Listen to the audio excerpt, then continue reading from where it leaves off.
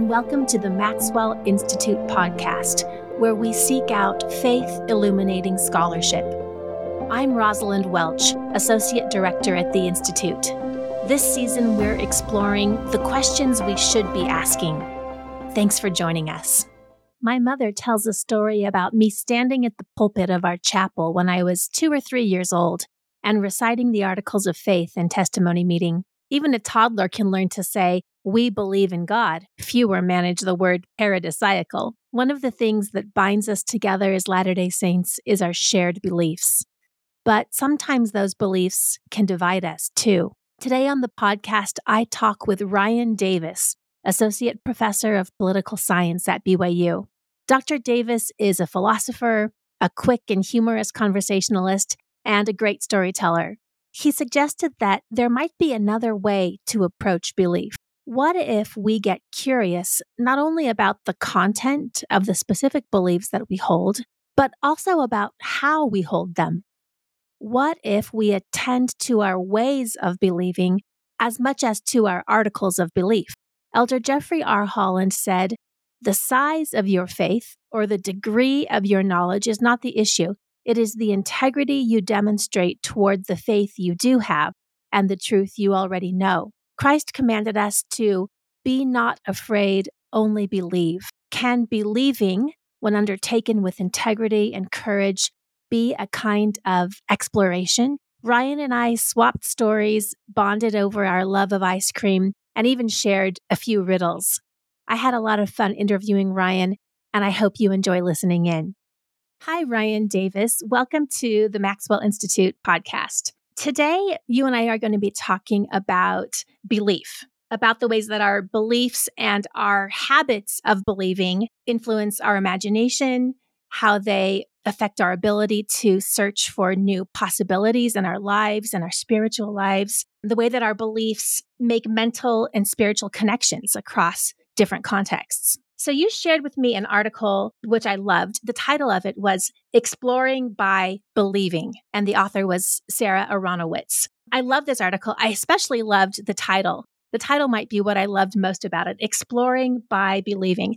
It's full of great examples, really good ideas. It's plain spoken and engaging. So Aronowitz has a really interesting approach to the question of belief. She isn't super concerned about the specifics of particular beliefs, but she's really interested in different ways of believing, different ways that we might hold beliefs. She doesn't specifically address religious beliefs in the article, but some of her argument might be relevant to the way that we go about believing in religious or spiritual contexts. So tell me a little bit more about Aronowitz's argument. Why does it interest you? What do you like about it? What themes speak most strongly to you in your own life, your own religious life? Yeah, no, thank you. And thanks for having me. I'm happy to get a chance to talk about this paper. Thanks for reading it. So the paper is Believing by Exploring, and it starts out with this totally ordinary thought, which is in our practical lives, so with our actions, it makes sense sometimes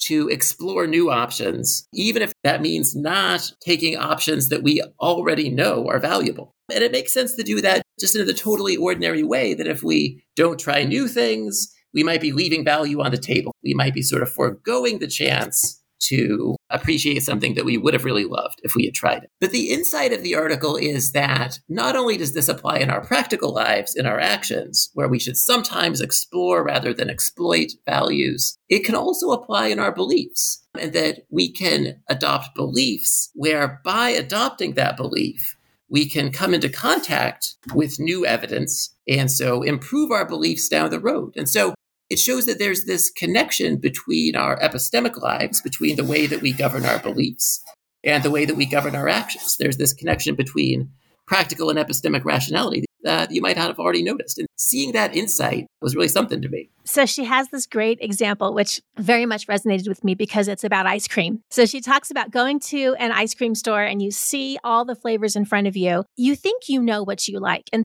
this rings so true to me. I love ice cream. I got the chance to spend a couple of weeks in Italy a few years ago. And every night, my friends and I would go out for gelato. And I would go out and every night I would look at those beautiful, colorful flavors of gelato. And I believe that I like fruit flavors. That's the belief that I would hold, or that I should like fruit flavors. So every night I would order a lemon sorbet or a strawberry or something delicious, and it was good. But about halfway through the ice cream, the gelato, I would look over at my friends who were eating like the chocolate or the pistachio, and I would think, no, I really wanted the chocolate. I should have gotten the chocolate. But then the next night I'd go back and I'd start the cycle over again. I'd say, no, I really like fruit flavors. I'm a fruit flavor type person. So I was committed to a belief that I thought was real, and I was trying to exploit that belief every night by ordering a fruit flavor.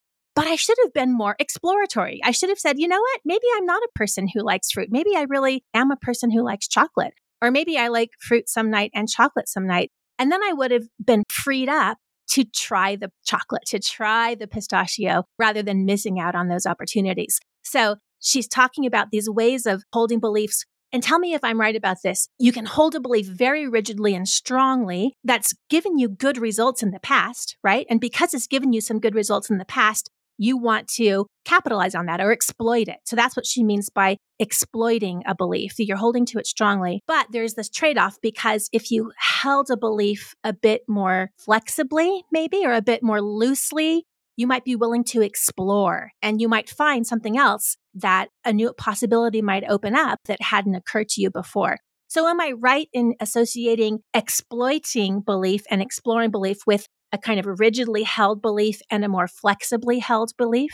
Right. Yeah, no, I think that's exactly right. I also love ice cream. And so it's just exactly that same dilemma where it's like the big tension is always, when I'm buying ice cream, it's always the getting my very favorite or trying the new one. And the trying the new one is like the flexible belief. It's the thing that's going to give you more information about that you might exploit later. Yeah, right. And this is important, right? That we can we can toggle between these different modes of believing, these different ways of believing. And we'll talk about this a little bit later, but both are good. It's not that one is bad and one is good. Both are good, but at different points, we might want to try one or the other. So we've talked about ice cream, and ice cream is not unrelated to a spiritual life. But can you help us to think about this trade-off between exploring and exploiting our beliefs in a more personal or maybe even religious context? I have this story that I tell about myself, and I think it's true, or it's been true.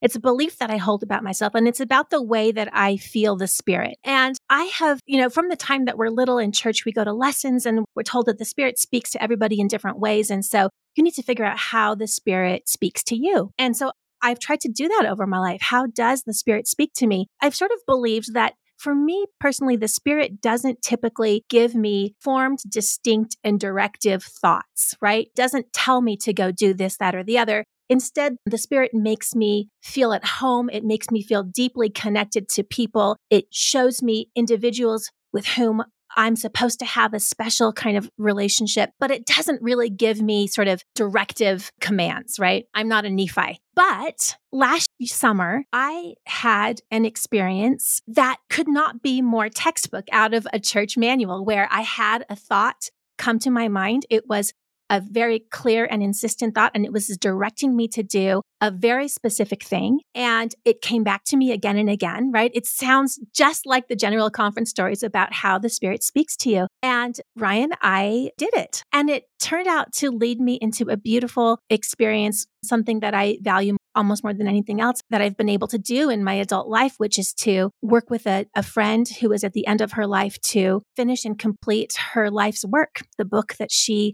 had wanted to write and the book that she was meant to write. And so I was working under this one set of beliefs about how the Spirit speaks to me. And it turns out that actually that belief I was holding it too strongly. It is true that the Spirit does speak to me in those less directive, more diffuse ways. And by hanging on to that belief, I was making sure that I recognized the Spirit in all those contexts. But it turned out that if I could relax that particular story about my spiritual life, then I could countenance and entertain the idea that maybe the Spirit really does speak to me in these other ways as well. And I'm so grateful that I was able in that moment to be responsive. And it has kind of allowed me to explore and to think, well, actually, maybe the Spirit can speak to me in those other more direct, more deliberate ways. Maybe I'm not just the kind of person who doesn't receive inspiration that way. Does that seem like it's an example of what Aronowitz is getting at? No, I love that story. And do you mind if I ask you a question about that? Yeah. Do you feel like if you had not received that impression in such a determinate way, that it would not have worked out as it did? Was there something about the determinacy that was important to the valuable experience that you had?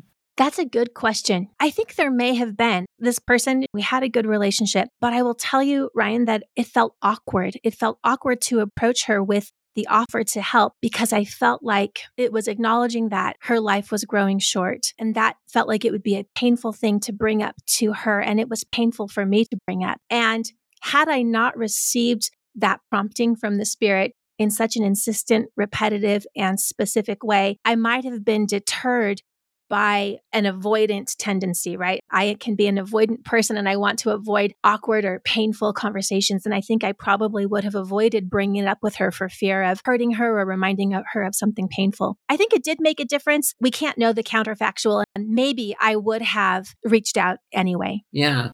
I love that. Like I said, I love that story. And the interesting thing to me was that you were able to do something that was really meaningful. And it sounded like, if I heard you correctly, that you also learned something about yourself. It sort of changed your identity as a recipient of spiritual impressions. Is that right as well? Yeah, I think it at least opened up my beliefs. I think my experience since that time has been that in general, the Spirit still continues to speak to me in the ways that I'm most accustomed to, but I am less quick to sort of state categorically that I don't receive very specific and direct promptings. And I think I'm more open to interpreting thoughts that might come to me as, well, perhaps this is a prompting of the Spirit. I don't mean to make light of the case at all. That's a lovely story. But it is kind of like the ice cream case in that you had an identity of yourself. I'm the fruit ice cream person. Then the exploration could help you sort of like modify the identity. And it was kind of like that, where you sort of like had a certain self-conception. But that self-conception was also amenable to modification in the light of new evidence about it. And then once you have the new self-conception, then that could bring you into contact with kinds of evidence or reasons or experiences that you might not otherwise have had. That's right. Do you have any examples from your life when you've seen this dynamic play out? This is a much less serious example. I'm going to ask your pardon going in. I come from one of these sort of like old style ways of giving lessons families. And so my parents love object lessons. And I was thinking about this because you sent me an email with this question. An example I thought of was just when I was a little kid, when I was in primary, my mom was the primary president. She really loves going all out on the object lessons. So she decided that she was going to have a sharing time at the old style of primary. She was going to bring in Book of Mormon prophets from the past. And she was going to do it with a time machine, which she constructed out of a cardboard box for a refrigerator. So like a giant cardboard box. And she did all the things. So she sort of painted the box and there was like the door on the front. And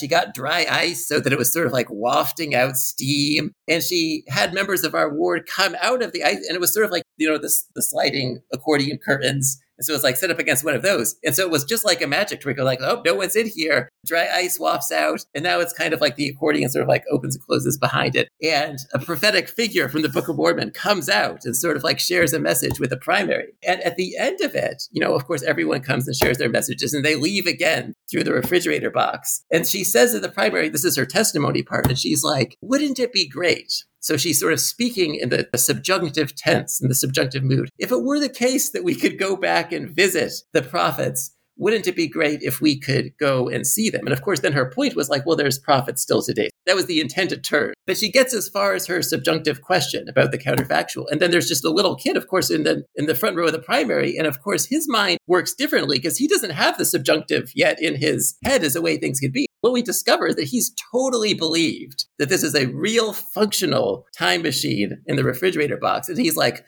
I'm ready. Let's go right now. And so he starts cheering. He's like, let's go. Like, let me into the box. And my mom's like, we're out of dry ice for the refrigerator today or whatever. I still remember this lesson because forming that belief really got him excited about the prospect of learning from the prophets. And if there's things like that, I still think about that because when I'm thinking about my students, our students' minds are grown up in a way that, they're like our minds now. But there are still object lessons that can trick them. No, that's not my point. But my thought is, if we could have some beliefs like that, sort of front row primary kids believe, if I could get some beliefs like that really got you excited about exploring, then I would be in my spiritual life the same way that the scientist is that Aronowitz is interested in. Whereas if you really are committed to some hypothesis, then you start noticing all the kinds of evidence that bear on the truth or falsity of that hypothesis. And you can only do it by really believing. You've got to be like that kid. You've got to really believe in order to get yourself up and out in the morning finding the new evidence. And so that's my tribute to my mom's object lesson. Ryan, we need to have Dead Air is Anathema on a podcast, but we really should have a moment of silence here in tribute to your amazing mother and the old school Latter-day Saint primary president who was painting cardboard and getting dry ice and creating incredible learning experiences for her students. What an amazing story. And I think it's totally relevant. So this little sunbeam on the front row, for a moment, he held an incorrect belief, right? He believed that this refrigerator box was really a time machine. But in the end, that was okay. He didn't hold that belief for a long time, but it created in him an orientation toward believing that prophets speak the word of God, a teachable orientation toward prophets. So it was his readiness to believe, it was his willingness to believe that in the end was more important than the fact that for a short time, he held an incorrect belief. Absolutely. That is a wonderful story. So Aronowitz, as she's kind of working through these ideas, she suggests that belief plays a special role in imagination, and that imagination is important for any kind of mental or spiritual exploration. So tell us a little bit about what she means by imagination. Yeah. So the way she describes imagination is as a mental process that's aimed at uncovering new possibilities. And that sounds a bit abstract, but it's easy to sort of find sort of totally everyday examples of this. So I'm one of those people who I lose my keys every time I set them down. It's I can't find my glasses. And so I have to adopt this regimen of whenever something is lost to sort of to go through, and you have to sort of vividly imagine to yourself, well, what jacket was I wearing? Where did I go? And sort of think, and sometimes you can't even remember, right? I don't know if you have this problem as badly as I have it. I do not. I rarely lose my keys, just saying. I do not know how your brain works, but I am jealous of it. But for me, it's I sometimes can't even remember what past Ryan did. It's just kind of who knows what that guy was up to? But I have to then sort of create a model of myself in my mind, right? Be well, I came back into this apartment. Where would I have gone? Might I have sort of gone to the refrigerator? Did I put the keys up there? What the imagining does is it sort of reconstructs for you a model in your mind that points out to you some possibilities. Well, maybe they're in the jacket, maybe they're in the pants, maybe they're on the refrigerator. And so that's the first thing, is this sort of imagination plays this function of turning up some new possibilities. And the thing that she thinks is that the insight in the piece is that imagination is constrained by our beliefs. And that's something you might not have thought, because there's plenty of stuff that we can imagine that's contrary to our beliefs. So I can imagine looking out my window right now and sort of flying like a Cooper's hawk I saw fly across the building this morning. And that's obviously, I don't believe I can do that, but I imagine that I can. But there's another sense in which she thinks that our imaginations are constrained, that our beliefs set side constraints on what we can imagine. And that once you notice that, that's going to give us a reason to think that we have to really believe things in order to come up with new evidence, that just sort of supposing the thing or kind of conjecturing the thing or accepting for the present purposes the belief, that's not going to do it. You have to really believe it because our imagination is constrained by our beliefs. Yeah, that's how I read her as well. And I think it's so interesting. I've had a conflicted relationship to the idea of belief, but Aronowitz convinces me that it's important. And yeah, just as you say, she shows how these kind of background beliefs that we hold that maybe we aren't even fully conscious of all the time, but they populate the parameters of any scenario that we might be imagining. So, I think about when I go onto a web page and I'm filling out a form there, right? And my browser knows my history. So I just hover over the first box and it automatically populates my name, my address, my phone number. It has all that information and it fills that in automatically. In the same way, our beliefs kind of do that when we're imagining a new scenario. All the side parameters, how does gravity work? What is a relationship, right? How does something taste or how does it feel to be cold? we have beliefs about this. And so our beliefs automatically fill in all those side variables in anything that we are trying to imagine. So on the one hand, that's incredibly valuable because then we can focus on maybe one particular thing. Where did I leave my keys?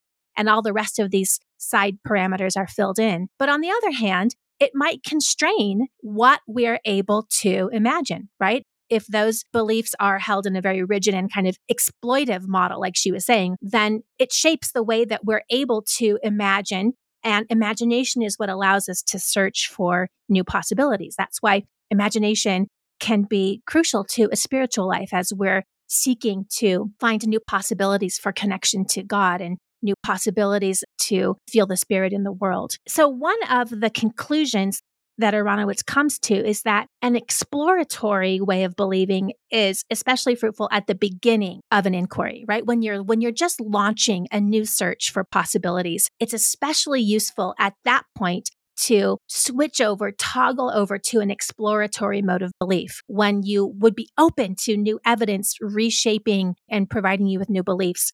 Whereas when you come closer to the end of an inquiry and you've already gathered quite a lot of data, it's better to focus in on that more exploiting mode of belief where you're taking the value from the beliefs that you hold because they've worked for you and you found that they are right. Am I understanding Aronowitz's reasoning there? Yeah, no, I think that's right. You meant to be just parallel, I think, to the practical case where it's like if you're in the ice cream situation and it's like your first night in the place with where were you? We were in Assisi, Italy. Yes, in a beautiful little gelato shop in one of these tiny, steep cobblestone streets. So there you go. I've set the scene for you. Oh, perfect. So like your first few nights there, it makes sense to try one of the new flavors of ice cream because then if you try it and you like it, then you can sort of have that one again. And then it's you can really maximize the value. But if it's your last night at the ice cream place, I just assume that everyone goes to the ice cream every night. Yes, of course.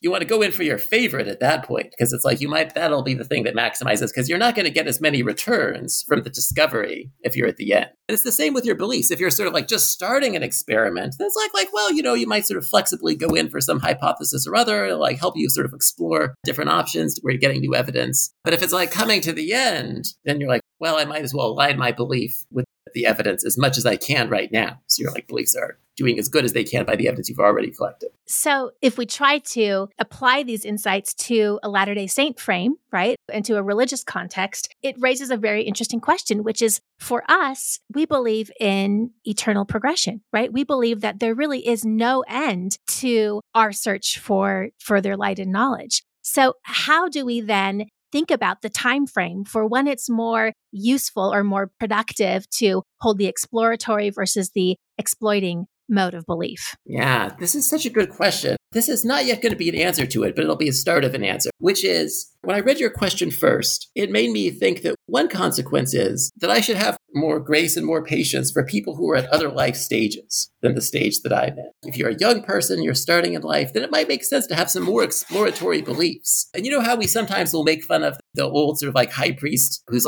really dogmatic and toward the latter part of their life. But then it might, that might be irrational for the stage that they're in. But now it makes sense to sort of really go in on the stuff that you're confident about. Those both might be compatible because when we think about the full arc of your life, maybe it makes sense to sort of be more exploratory early on in your beliefs and more emphasizing the evidence that you've collected at the end. And so as a first pass, I thought, well, maybe a lesson in this is to sort of not feel oh, that person is doing it wrong, but to have more grace toward people who are at those different points of view. I love that. Yeah, no, I love anything that allows me to go to church and to feel greater love and connection, especially with those ward members who are different than me. And you've just given me a way to do that, right? To say somebody who holds beliefs in a different way than I do. And maybe it's the very same belief, right? Maybe we believe the same thing, but they just hold that belief in a different way than I do. Rather than feeling alienated from them, feeling like I'm doing it right, they're doing it wrong, you've given me a way to say at different times in our lives,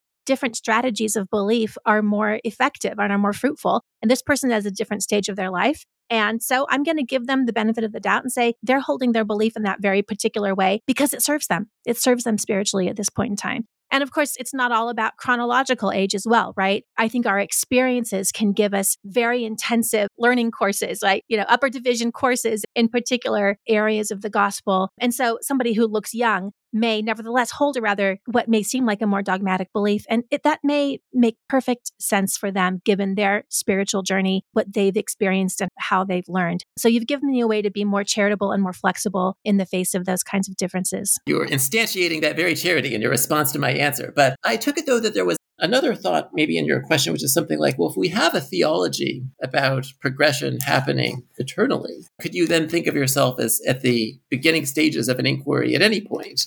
And so if you had such a theology, would you then have a different orientation toward more inquiry-directed beliefs than if you had a theology that was different in some way? Right. Yeah. For us, there's no close. There's no end to the inquiry, right? There's no end to the project of learning and growing. So you could say, well, according to Aronowitz's model, then we should never transition over to the more firm, exploiting way of believing. We should always stay in exploratory mode because we're always just at the very beginning of our inquiry. There's something kind of exciting about that. I'm not persuaded by my own wager there. I think that as we were talking about, I think that life leads us through various episodes, right? We have episodes of intensive learning in one area or another. And I'm reminded of Alma 32, where search for faith that leads into a knowledge that's perfected by faith. It's kind of episodic, right? We sort of learn one thing at a time and then pick up our faith and we relaunch another search for truth, right? A different kind of search for truth. And probably we have to come back to that first one at some point in our life. So I do think that there are these more discrete episodes of learning that we pass through in our journey of discipleship along the way, so that it would be appropriate to say,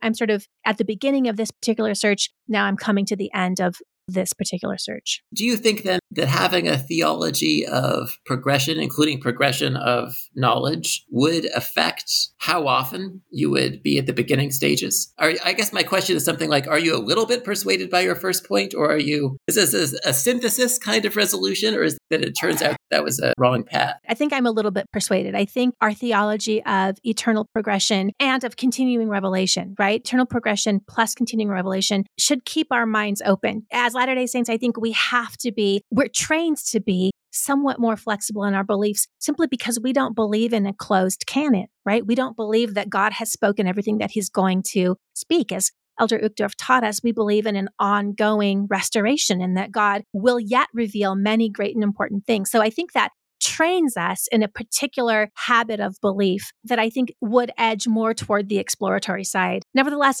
as I said, I'm persuaded by Aronowitz that there are times when it is also useful to hold certain beliefs and say, I figured this out for now, right? I figured out something that's working for me for now. Yeah, there are so many opponents of the prophets in the Book of Mormon who are sort of given voice in the text, who have in mind this idea of belief as just backward, like, oh, it's not reasonable to believe in a Christ, like the Sherems and the Korihor and so on, where they're like, you just don't have good evidence for this thing that you're going in for so far. And I do think that it's interesting to then say, like, one way that's kind of consonant with what you just suggested about ongoing revelation to sort of interpret those exchanges is to say, well, there's a sense in which that question didn't exhaust everything. There was the question about whether you have decisive evidence for what you're going in for so far. And then there's a question about whether what you're going in for in beliefs is going to be informative in the progression of your beliefs down the road. And so it's kind of like that. The bias in the questions was in sort of like selecting on one rational criterion alone or something. Yeah. And whether we're working to interpret the past or whether we are looking towards the future, whether we're launching a future-oriented search for new possibilities, I think makes a difference there as well on the toggle switch.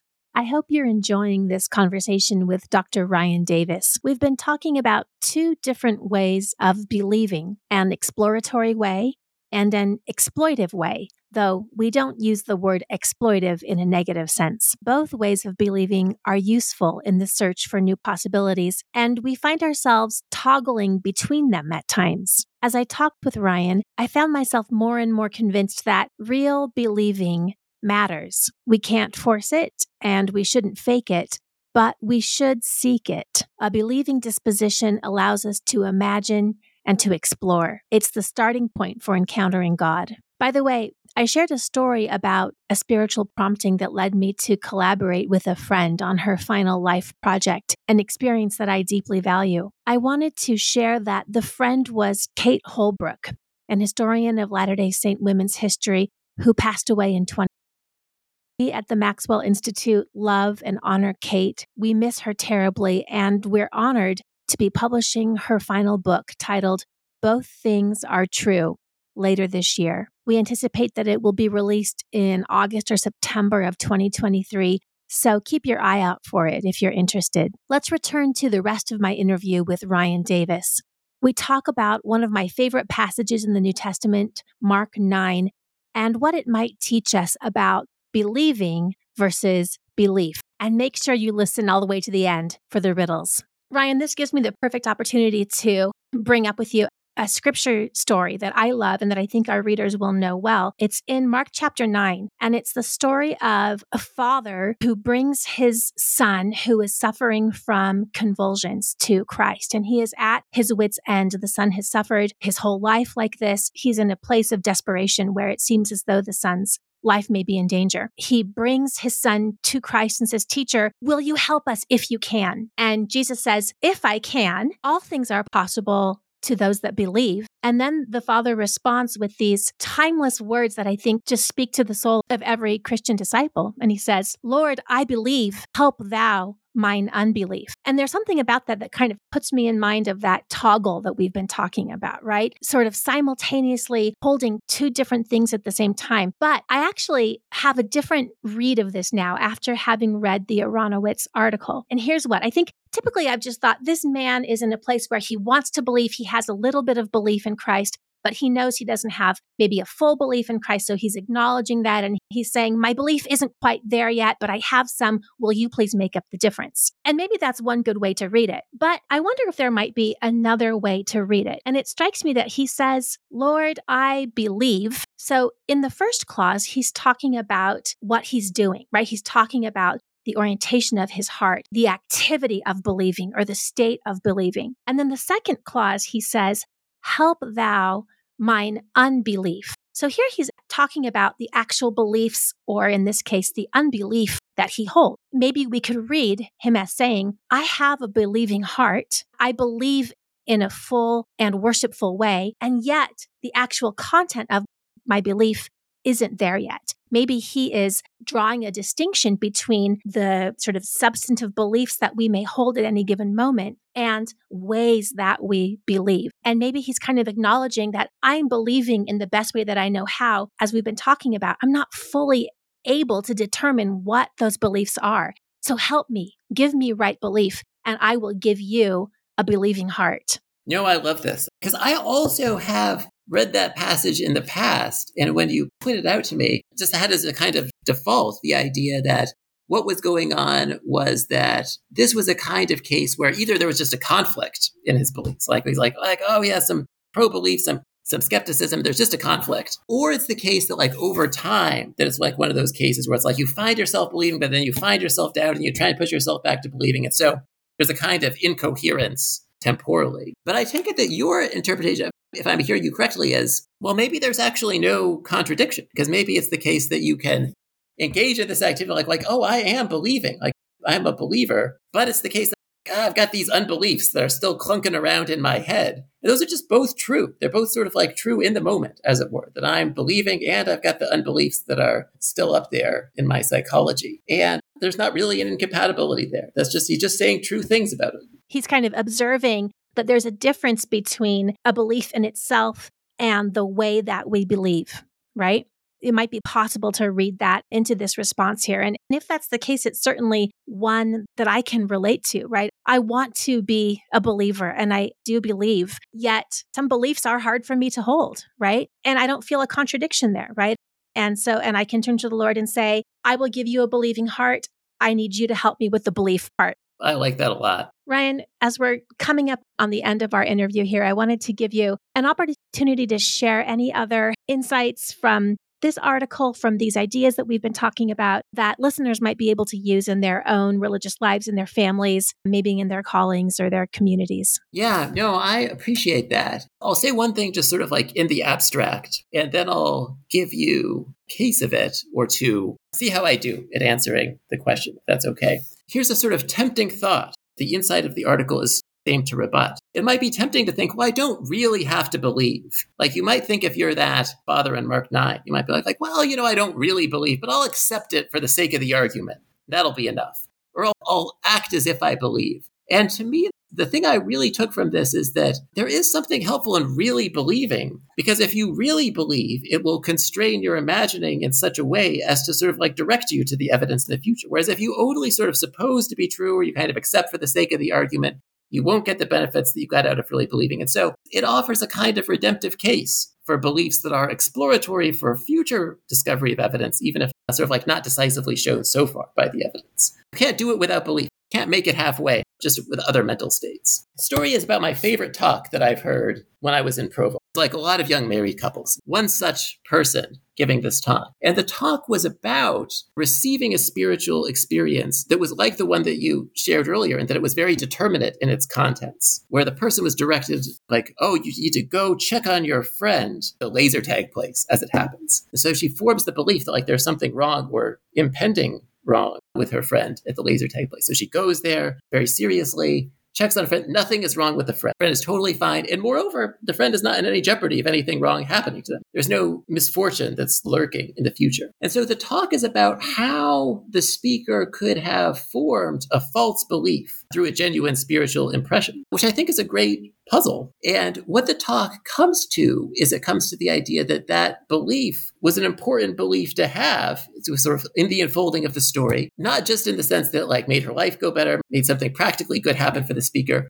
but that it also brought the speaker into contact with some important truths that then were valuable in their life going forward. And so basically it's a story about being inspired to explore with her beliefs. And then the exploration got the return and believing more important things down the road. And so it was about that same thing, except in the case of her personal religious life. There's something that I love. Part of the Latter-day Saint experience that I love is the fact that we teach each other in sacrament meeting on Sundays. We don't hear from seminary-trained clergy. We hear from our brothers and sisters, and they speak from their hearts. But as you say, sometimes truly profound spiritual insights can come from what they share there at the pulpit. And it's one of the aspects of Latter-day Saint experience that I treasure most. So thank you for sharing that, Ryan. Before we go, I promised you an opportunity to talk about riddles. So take us out here by telling us about Aronowitz and her riddles. So she goes through these riddles, and what they reveal is that you might think that you can just suspend your disbelief by accepting something for the sake of the argument, but you really can't. That you're sort of like your mind doesn't want you to do it. Do you mind if I just read you these and play this game? Here's the first riddle.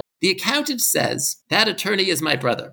And it's true. They really do have the same parents. Yet the attorney denies having any brothers, and that's also true. And the question is, how is that possible? The answer is... I happened to get this one on my first read because I had read a similar riddle before, but the answer is that the accountant is a woman. The idea is that like it trades on, people will get it wrong at the psychology experiment. They have these stereotypical beliefs about accountants or women. All right, so here's the next one. An individual bus ride costs $1. A card for the bus that's good for 5 rides costs $5. A first-time passenger boards the bus alone and hands the driver $5 without saying a word. Yet the driver immediately realizes for sure that the passenger wants the card rather than the single ride and change. How is that possible? So this one, I puzzled over it, and I couldn't figure it out, and I didn't have access to the answer, so I'm on the edge of my seat. You have to alleviate my suspense. This is what I always want in the classroom, with someone who just cares about my thought experiment. So you're very kind. The answer is that the person hands the bus driver 5 $1 bills rather than a $5 bill. Because if it's a $5 bill, you don't know if you want the card or you want the ride and change. But if you hand them 5 $1 bills, you wouldn't do that if you only wanted the one ride. Only if you wanted the card without saying anything. Ah, yes. Only if you wanted the whole card. So here's the interesting thing. If I were to just ask you, if I were to say, don't bring any of your background beliefs to this riddle, you might be like, all right, I hereby renounce, for the sake of the story, all of my background beliefs. There's this thought, which is an appealing thought, which is that like, if someone really believes things, then they're going to figure it out in a way that just sort of like acting if you believe doesn't help you figure it out. That's an intuitive thought, right? You know, if the scientist really believes the theory, then they're more likely to figure out, to get the evidence. Or if you sort of like really believe in your spiritual experiences, then you're more likely to like really act on it, rather than if you just act as if you believe. The philosophical question is, well, why is acting as if you believe or pretending to believe or supposing or assuming or accepting, why is that not good enough? And what this kind of thing shows is that we just don't have enough control over the contents of our own psychologies, to suppose or accept or pretend in a complicated enough way to collect all of the benefits that we would have collected by believing. So here's the moral of the story. You can only explore the epistemic world. You can only explore what's true in the world by really going in for stuff, by really believing, not just by doing the halfway stuff, pretending or supposing or assuming. It has given me a new way to think about belief. It's given me a new openness to belief as a very important axis of the religious experience. And I'm grateful for our conversation today, Ryan. Thanks for listening to the Maxwell Institute podcast. If you enjoyed the episode, please subscribe and give us a rating or review on the platform where you listened. For updates about the Maxwell Institute, follow us on our social media platforms at BYU Maxwell and sign up for our newsletter at mi.byu.edu. Join us next time and take care.